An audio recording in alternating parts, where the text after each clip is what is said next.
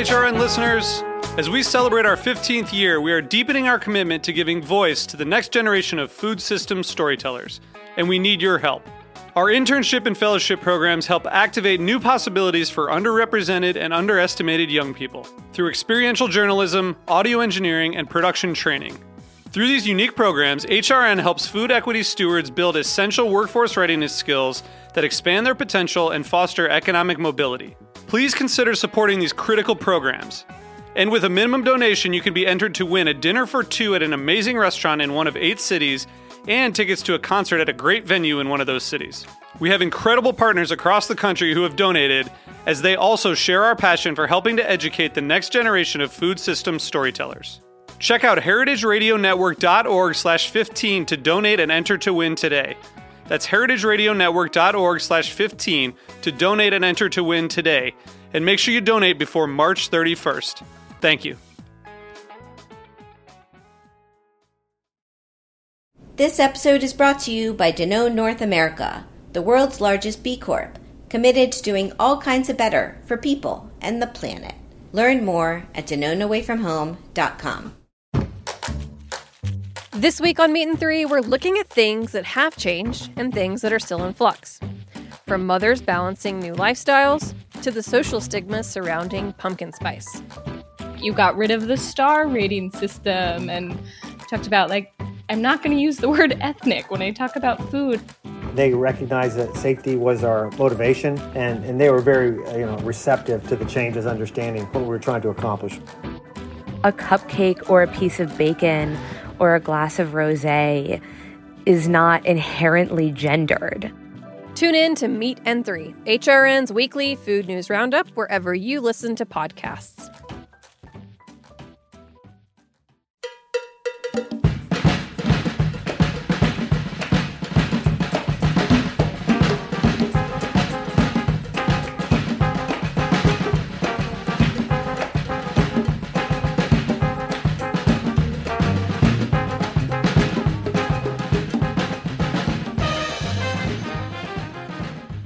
Well, hello. Welcome to All in the Industry on Heritage Radio Network.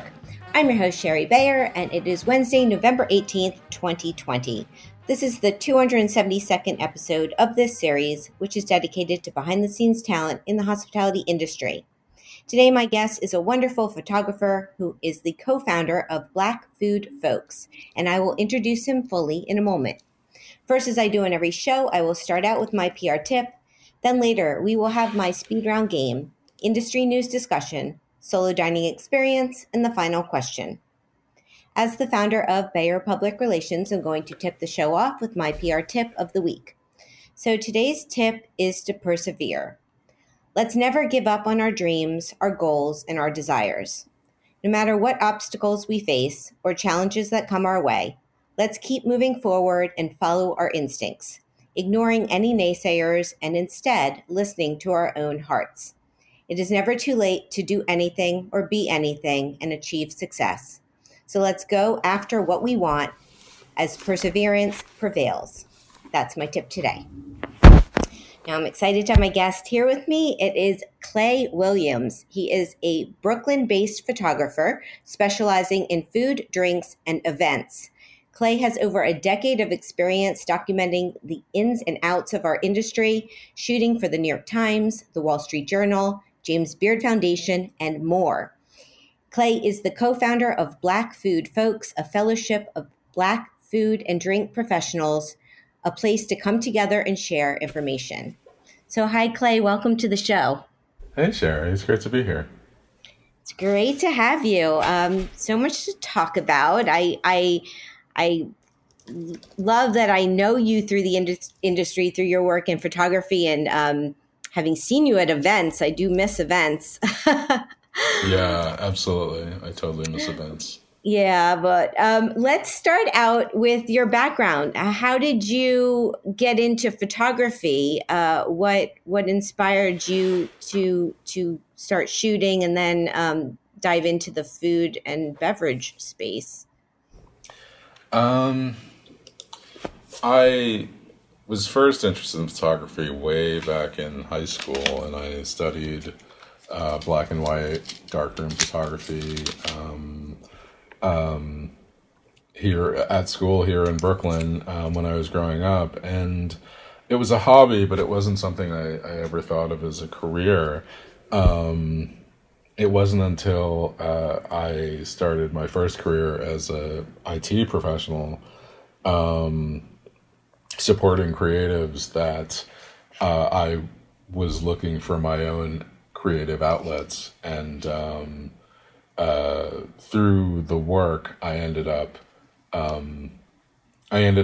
playing a lot with digital cameras, and it became it went from being something that I just was playing with to something that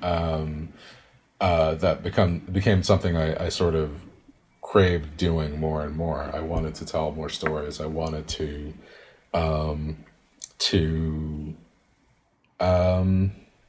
I don't know. I wanted to explore that outlet for myself, and so I started blogging and posting on various websites, and this was in the time when the big blogs started becoming a thing in the early to mid aughts, like 05, 06, 07. I was posting to sites like Flickr and Tumblr and whatever, and folks saw that I was going to these places. I was seeing the things that were happening and documenting them in, I like to say Brooklyn as before it became the brand, or like as it was becoming a brand. The whole animal butchering and the homemade ingredients and doing the whole farm to table movement, like from the ground up. It just happened to be one of the things that I was documenting, and I was there when a lot of it sort of started taking off, and I just followed it from there. So it was an interest in food or going to those type of events, and you just naturally were covering it, kind of like how I naturally just like to go to restaurants. Yeah, more or less, because I also naturally like to go to restaurants, and photography became the sort of a sort of part of all that. This was when more places were doing open kitchens, and I like to cook myself, and so I always wanted to get a tip. I always wanted to learn something new or to see how something was done. I don't have any sort of formal training, certainly, in the kitchen, and so I always wanted a glimpse in to see the action, to see the scene, and that happened as I was spending more time with photography, so it was basically a sort of natural extension of that. Just documenting all that while I was doing it. So did you have any mentors, or are you just self-taught in photography? I mean, I did study photography in school. I did take photo classes all through high school. I didn't study it in college. I wasn't in an MFA or journalism program or anything like that. But yeah, as far as like the more professional work, I did teach myself a lot, and along the way, I did meet a number of people who helped me and who were there to mentor me. We were just talking about my other run-ins with HRN and Michael Harlan Turkel, who's also been a host on Heritage, was very had a huge impact on me. When he was the photo editor for Edible Brooklyn and Edible Manhattan, he would host gatherings with other photographers to show each other's work and to meet and to talk shop and that sort of thing. He always has he's always been there to offer advice for me, and so early on, he gave me some of my first big opportunities, and really a lot of the advice that helped me move forward. That's great. His show, The Food Scene. Yeah, he's taken a break from it, but it's he's definitely amazing photographer and a host from HRN that people can go back to the archives and listen to. Right, exactly. So do you have any favorite assignments you've had over the years or events? I mean, I feel I saw you a lot at the James Beard House. Yeah, absolutely. I actually this is interesting. It's Michael who connected me to the Beard Foundation when I first started shooting for them in 2013 or so. That's cool. He had, he used to shoot as a volunteer for them. And when they were looking for more, and this was when I was just a year or two into being a photographer full time. It was an opportunity for me to connect with more chefs, more people in the industry, to have more sort of connections with the way things work, and to get to know people. To this day, the foundation is still one of the ways I know most of the people in my community, in my network. But as far as favorite assignments, I mean, that all changes through the years. I've worked with a lot of different organizations, and I do some different work. It's interesting. A lot of people say that photographers are either really good at events or really good at like sort of more fixed scene sort of things, and I've always been a little bit of an in-between with that. I sort of enjoy both, and I feel like that work, each side impacts the other. I think of myself a bit as a documentary photographer, and so being able to catch moments at, say, a dinner party or at a big event, a gala or something like that, informs and impacts the way that I can catch action in the kitchen and really tell stories in a sort of different way. Sorry, that's a sort of long-winded version answer to the question, but yeah, I if I had to pick one thing that certainly that I miss this year, it's the Chef's Boot Camp that the Beard Foundation has been doing. I photographed all three of them last year in Georgia, Vermont, and upstate New York, and that was always a great experience. Getting away, getting sort of more direct interactions with chefs and people in the industry, and just generally having a really sort of good experience. Yeah, no, that sounds like a wonderful assignment to have, and I hope it comes back in years to come. And your work is beautiful, from your portraits to your event coverage and up close pictures of food and drink. You are able to capture all that, which is, I think why you've excelled in the food and industry space, food and beverage space. But you also did a book with a Queen's Book, right, with Joe DiStefano? Yeah, Joe.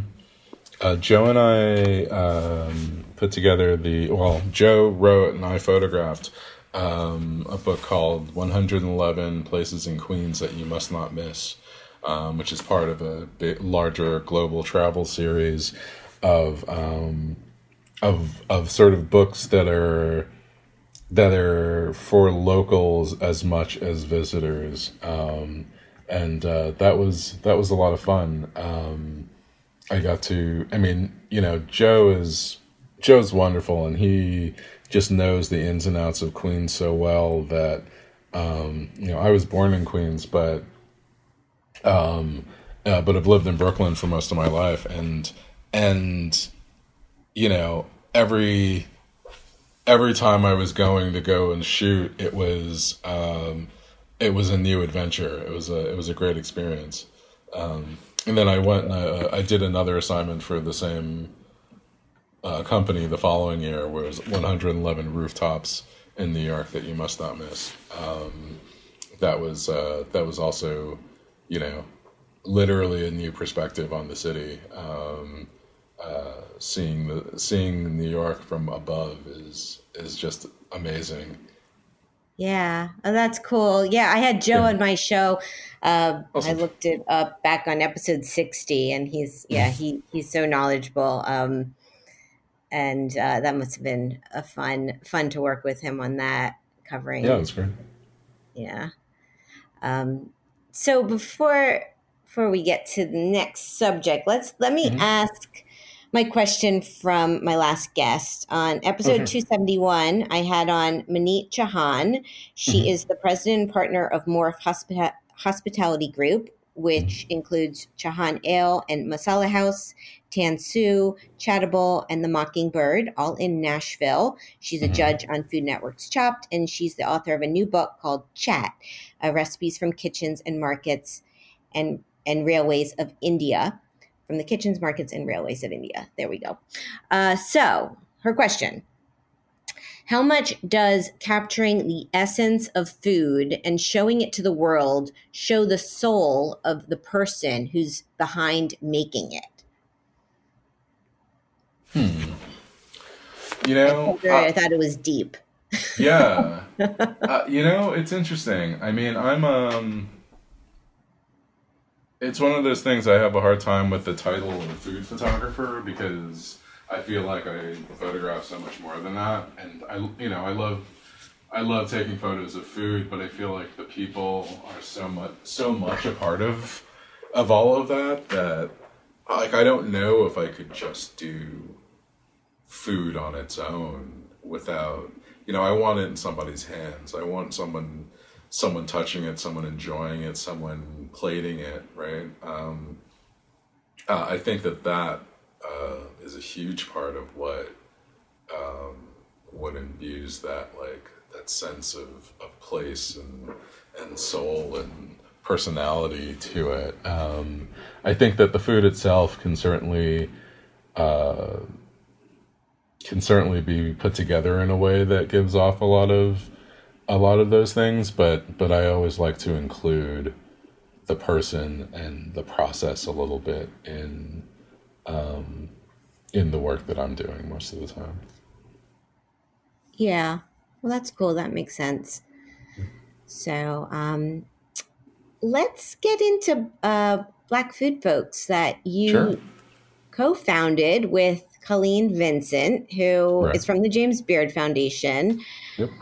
So how did you guys meet and then come up with this collaboration? And I believe you started it in 2019. Yeah, it's we're getting pretty close to our second anniversary. We're, I guess, about 2-3 months away from that.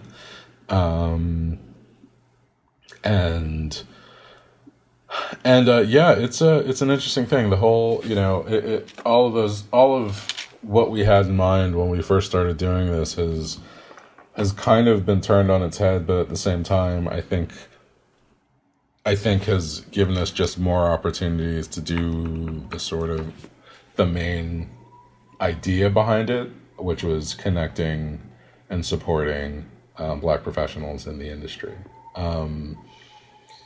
I mean, as to how it started, Colleen and I met through the years while I was volunteering and later working for the foundation.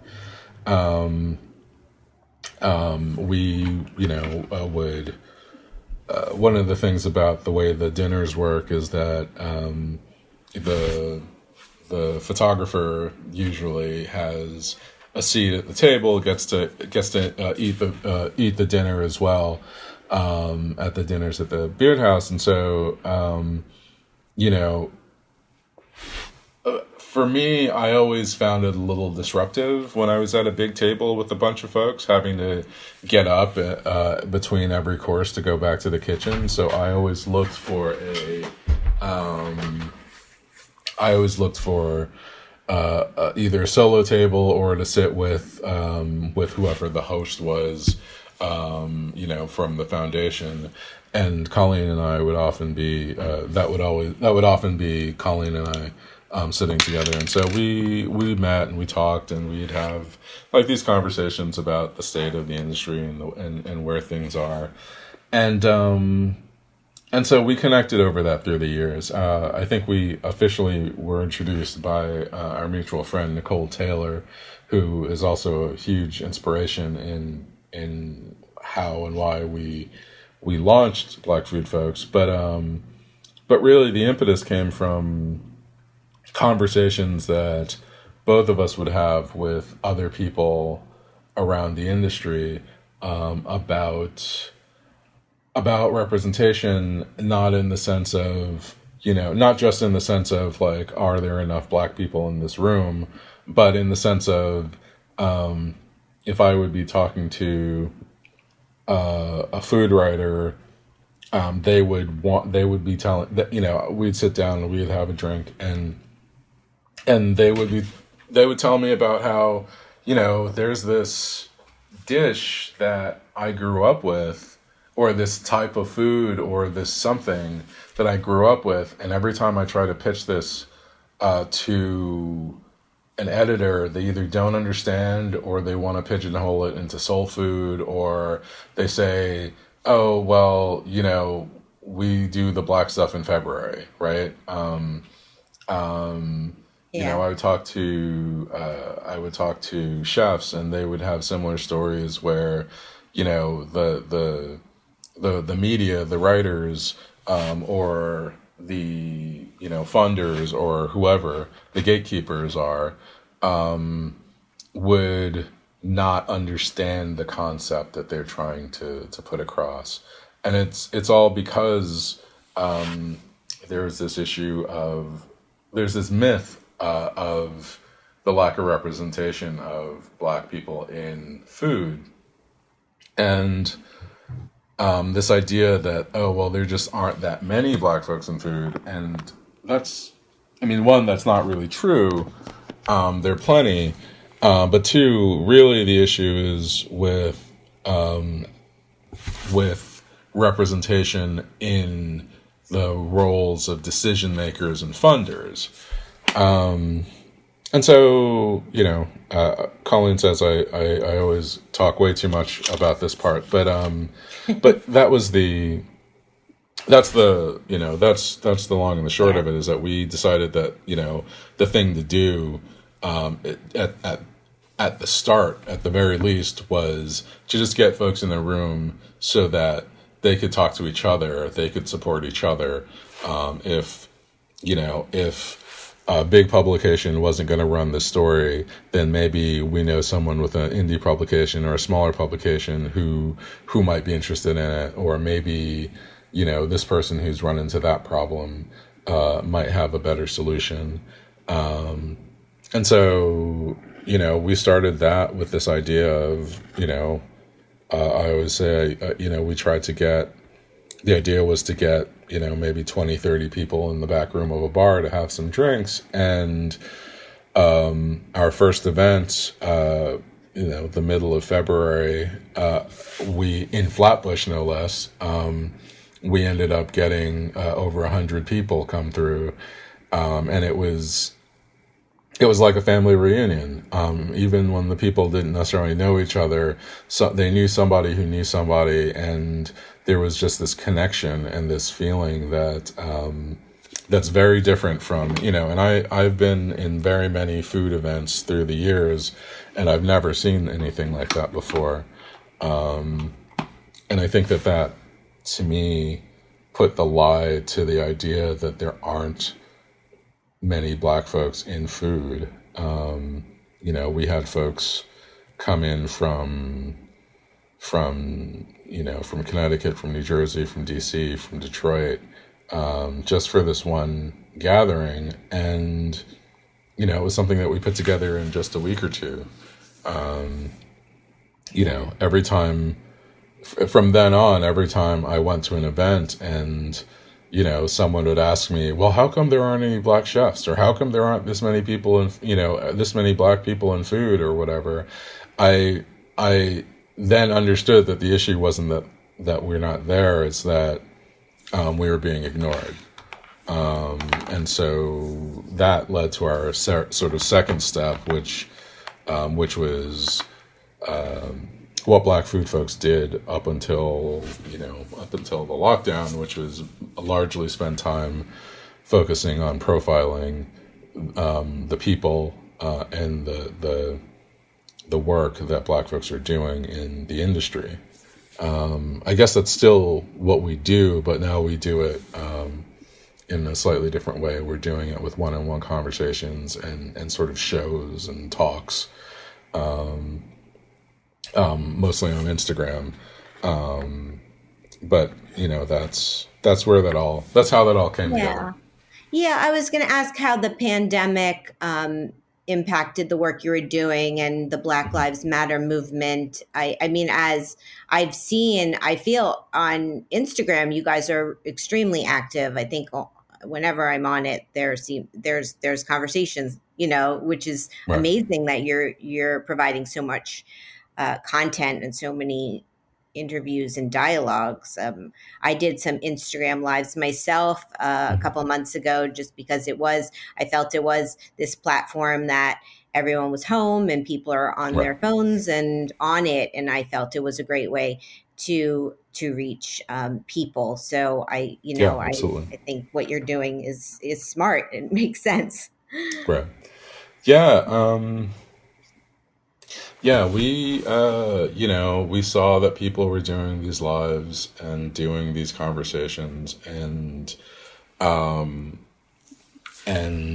at that time in particular, we knew a bunch of people who had been entirely thrown for a loop by the pandemic, by all this, the whole situation.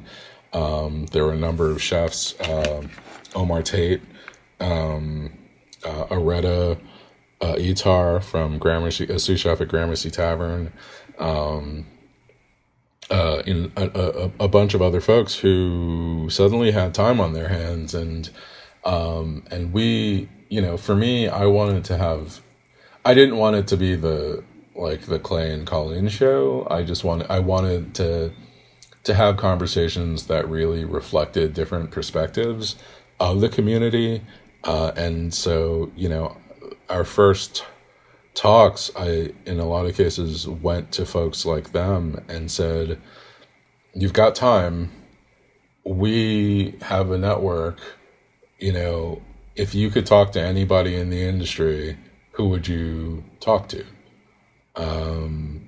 And, in a lot of cases, we were able to make those things happen.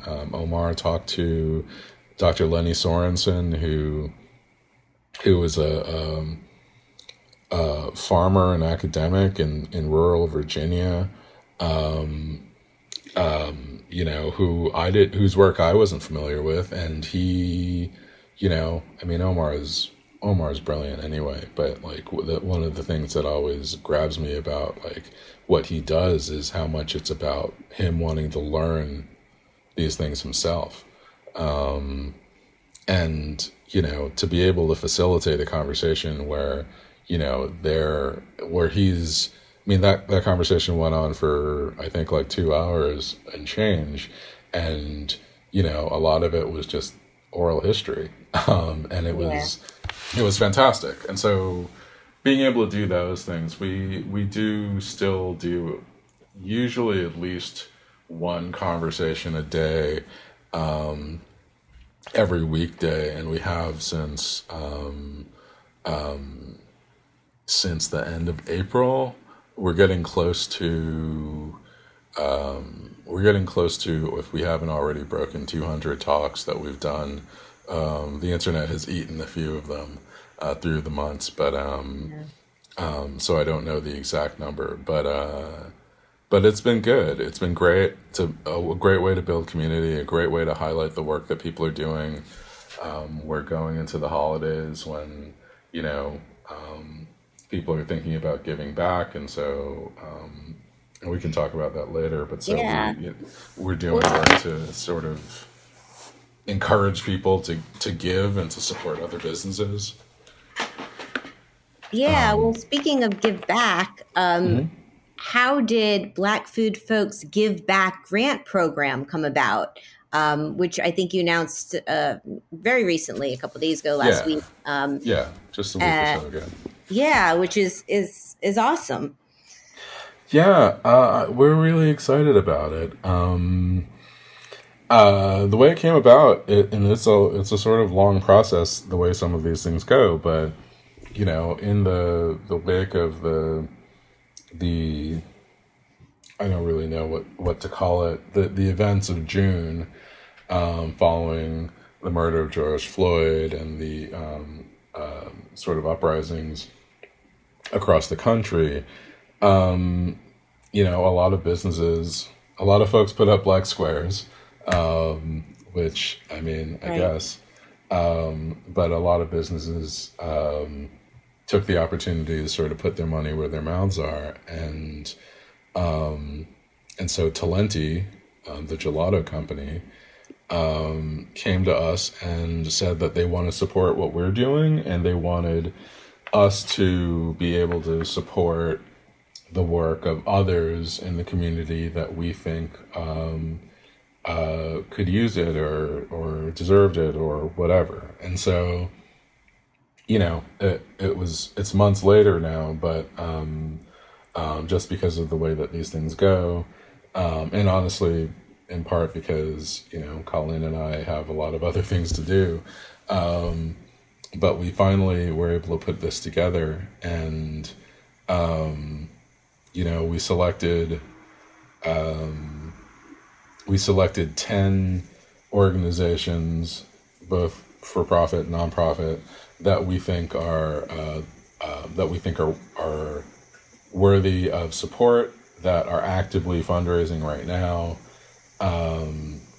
as a way to encourage our followers and everybody else to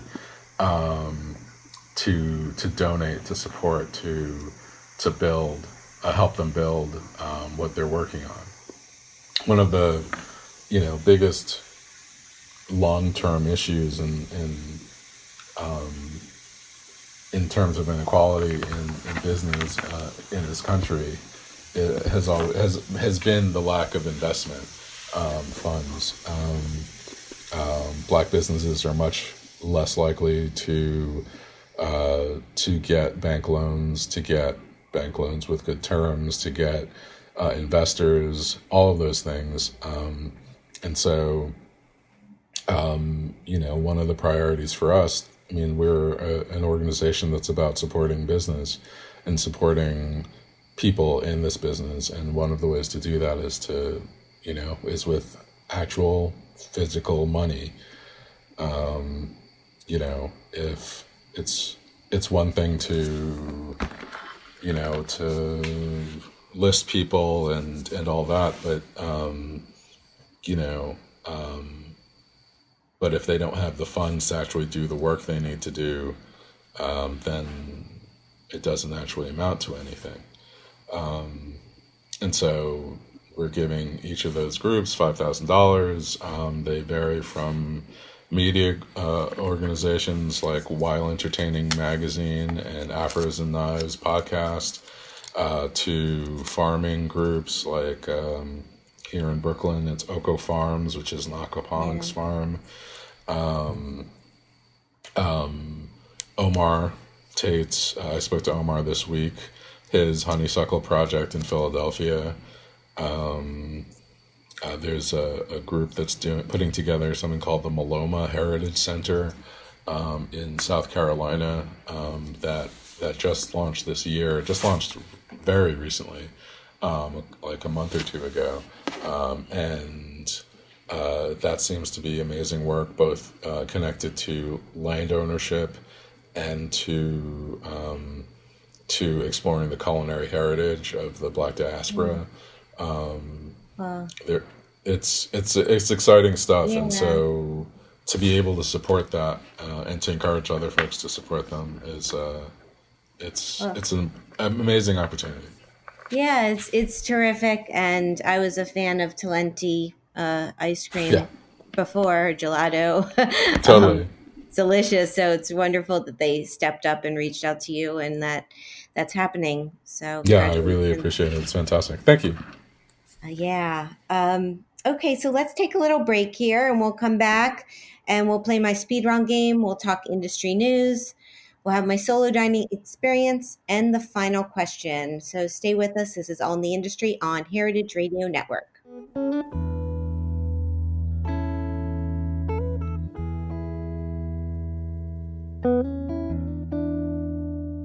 Every time your customers eat and drink, they vote for the world they want to live in.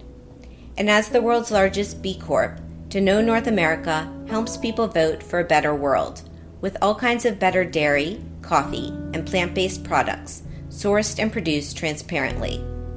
Danone North America has the brands people know and love, like International Delight, Oikos, Silk, So Delicious Dairy Free, Horizon Organic, and Stoke Cold Brew Coffee.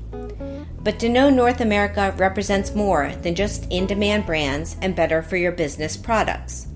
They bring their B Corp certification to life in ways that protect the environment and communities by utilizing 100% renewable electricity sources to produce their products at their manufacturing facilities, committing $6 million to programs that restore the soil's ability to capture and sequester carbon, helping to restore more than 7.8 billion gallons to freshwater ecosystems through their water partnerships over the past decade, and committing to 100% reusable, recyclable, and compostable packaging by 2025.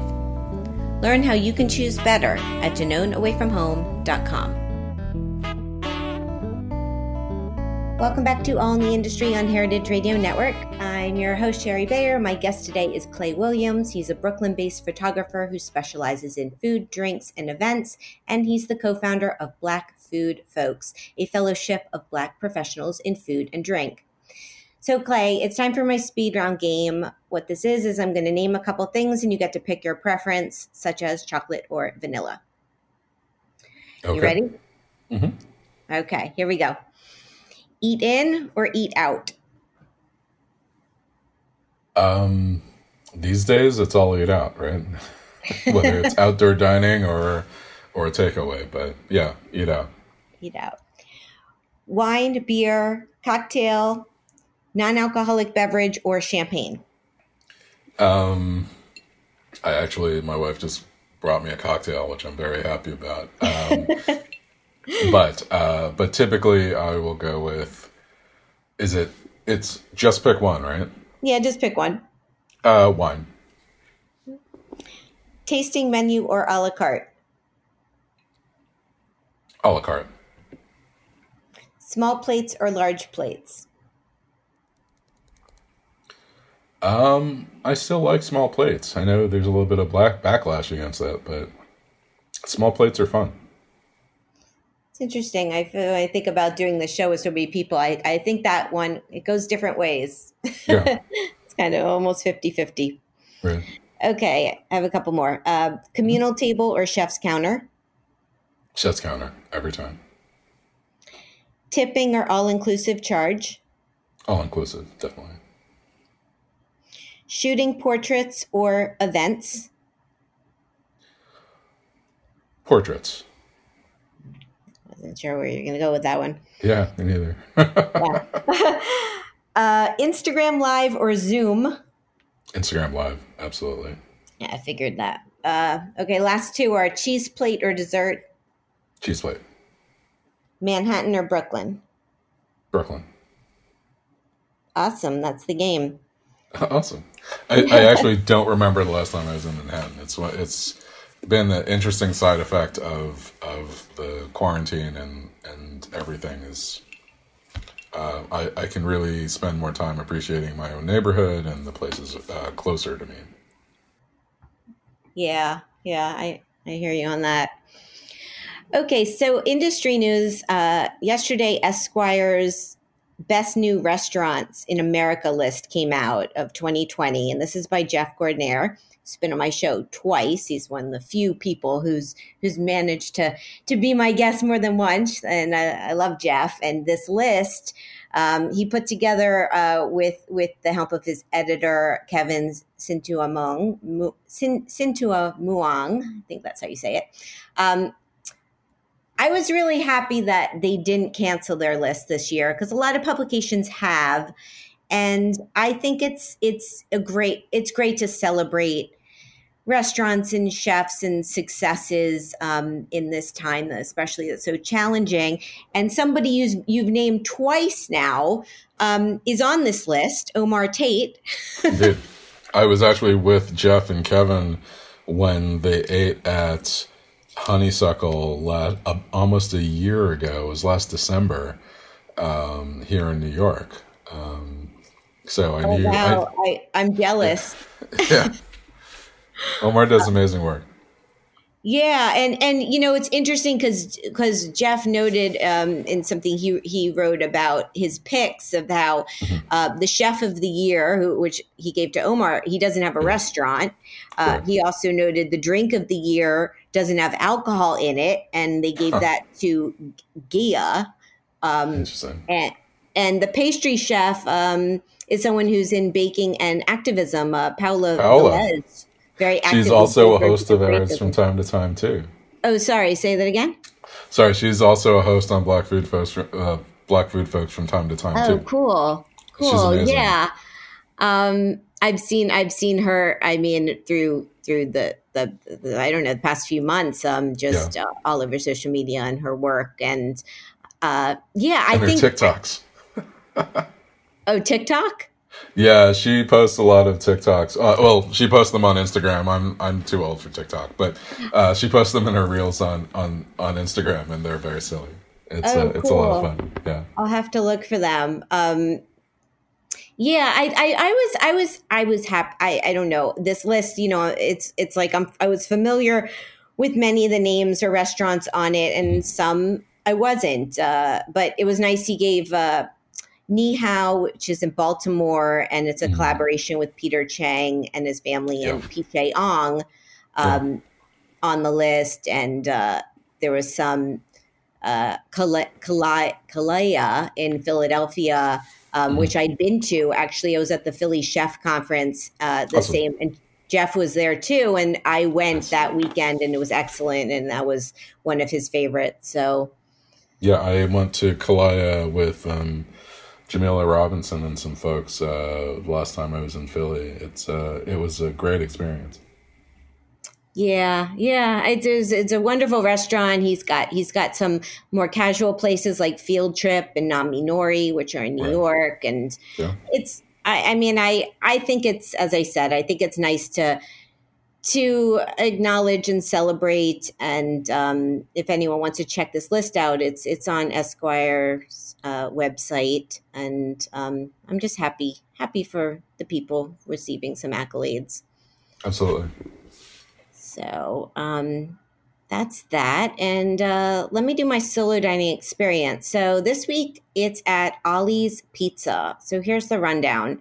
The location: 4 Bruceville Road, High Falls, Hudson Valley, New York. The concept: it's an old school wood oven, Roman-style pizza place with a full bar and outdoor seating. The owners are Anise Lawrence, Sophie Peltzer-Rollo, and Ilan Bachrach, and on their website it says they're lifelong friends.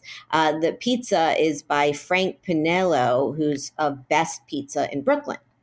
So why did I go? Well, this is a couple weeks ago. I was up in Hudson Valley. I wanted to check out the fall leaves turning and appreciate this beautiful time of year. And I'd heard of this place. Actually, Jeff Gordonier is one of the people I'd heard it from. He was posting on Instagram. So it was on my radar. So my experience, it was a Friday night in October. I went on the early side. It was kind of an off hour because I heard it was popular, and I figured I'd better chance of getting a table. And it was there were people there at this early hour, but I was able to order right away and sit outside. I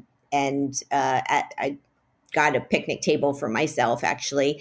And you ordered up front and then took a number, and they brought your order out to you. And I actually got 2 pizzas because, hey, when I'm upstate and trying a place out, why not? And they brought them out, and they came on this like cute little stand, one pizza above the other. So it was a nice presentation. And I also asked for a pizza box because I knew I wasn't going to finish everything. So what did I get? I got the margarita pizza and the white pizza. And I also they had house sparkling water. My take, both were delicious. They're kind of a cross between a single size pizza and a more shareable pie. The margarita had a really nice, tasty sauce. It was a doughy pizza, but not too doughy. The crust had a nice bite. And the white pizza had sesames on the crust, which I haven't seen before. And so I thought that was a nice touch. And yeah, they were both great. The ambiance, so Ollie's is in a building known as the Black Barn, and it has an outdoor area with socially distanced picnic tables. Very, very cozy, even though it's like right across from its parking lot, but it just had a cool ambiance. Perfect for casual bite with friends. Interesting tidbit. They also have Grandma Square Pizza, and I had seen that posted by Jeff. And so next time, maybe I'll try that out. Personal fun fact, while I was up there, I did some nice outdoor exercise. I walked over the walkway over the Hudson, and I also climbed Mount Beacon, a little trail up there, and that was really cool. And the leaves were glorious. It was good timing. So the cost of this meal, it was $34. That's not including tax gratuity. And they also had a 3% COVID charge, which I haven't seen that much, even though I know people are allowed to do it, but they were implementing it. So that was good for them. And would I go back? Yes. Their website is ollies.pizza. That's www.ollies.pizza. So there we go. Clay, you spend any time upstate a bit, or in the Hudson? Not recently. I haven't been much of anywhere recently. But I keep hearing about all the great options up there. Actually, I saw on the list, on Jeff's list in Esquire, Dale Talde's place is listed there, and that sounds pretty exciting too. Yeah. That was on the list too, and Trout Beck, I think, was also on it, is another place upstate. So definitely I've been, in this time period, with my travel versus getting on a plane, I've just sort of taken some road trips. Yeah, it's the time for that. I keep hearing. I'm not a driver, so I've been spending a lot more money on Lyft rides, but also that means I haven't really my only trip out of New York since I think February was going down to Philly to see some family about a month ago. So I'm definitely eager to be able to get on the road again. Yeah, well, if I'd be happy to go back upstate myself. It's kind of a nice little getaway. So, and I'd like to get down to Philly too. Yeah. Okay, so let's do the final question. My next guest is Ben Chekroun. He is the general manager at Blue Point Hospitality, and that's in Maryland. And Ben was formerly the longstanding maitre d' at Le Bernardin in New York City, and he made this move during the a couple months ago at the beginning of the pandemic. So, Clay, what would you like to ask Ben? I mean, I have to wonder what it's like balancing. Well, I guess the question is, what's it like balancing, the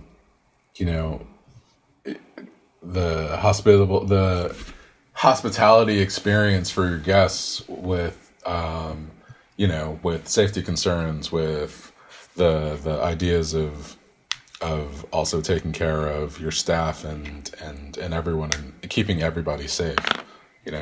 That's the big challenge these days, and I'm wondering what are the concrete steps being done to do that. Yeah, absolutely. That's a good question, and I'm sure there's so many different challenges now. So I will ask him, and he was with Bernadette for so long. It's got to be, that's also, it's going to be interesting to talk to him, see what it's like to be a new experience. Right. Absolutely. So, well, thank you so much. Thank you. Wonderful to chat with you, and it's been wonderful to see everything you've been doing during this pandemic period and before. As I said, I feel like so many times I would go to events and I would see you there, and it was always great, and I miss that. So I hope we can get back to that again at some point. Yeah, I absolutely miss that. I miss running into you and everybody else at all the different food and tasting events, and being happy in a crowded room, right? Well, congratulations on everything, and hope to see you soon. I'll certainly be looking for you online in the meantime. Awesome. Thanks a lot, Sherry. Thanks for having me. I appreciate it. My pleasure. My guest today has been Clay Williams. He's a Brooklyn-based photographer specializing in food, drinks, and events, and he's the co-founder of Black Food Folks, a fellowship of Black professionals in food and drink. His website is claywilliamsphoto.com, and you can follow him at Ultra Clay and at Black Food Folks. You can follow me at Sherry Bayer, at Bayer PR, and at All Industry. My Facebook page is All in the Industry, and my websites are BayerPublicRelations.com, SherryBayer.com, and AllInTheIndustry.com. All of our shows are archived at heritageradionetwork.org. We are also on iTunes, Stitcher, and Spotify. Thanks to my engineer today, Amanda Wang, and thanks again to Clay. I'm Sherry Bayer. We're off next week for Thanksgiving, so my next show will be on Wednesday, December 2nd with Ben, so I hope you'll tune in then. Until then, have a wonderful and delicious Thanksgiving. Stay safe and well, and thank you for being part of All in the Industry. Bye.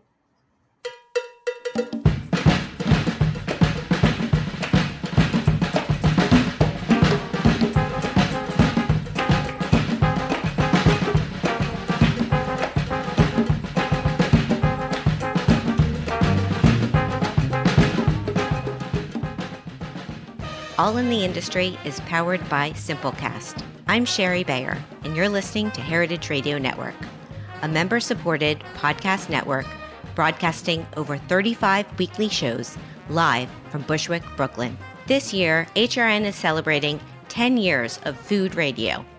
For the past decade, we've been taking you behind the scenes of farms, restaurants, breweries, school cafeterias, and more. It's been 10 years, and we're just getting started. Learn more at heritageradionetwork.org.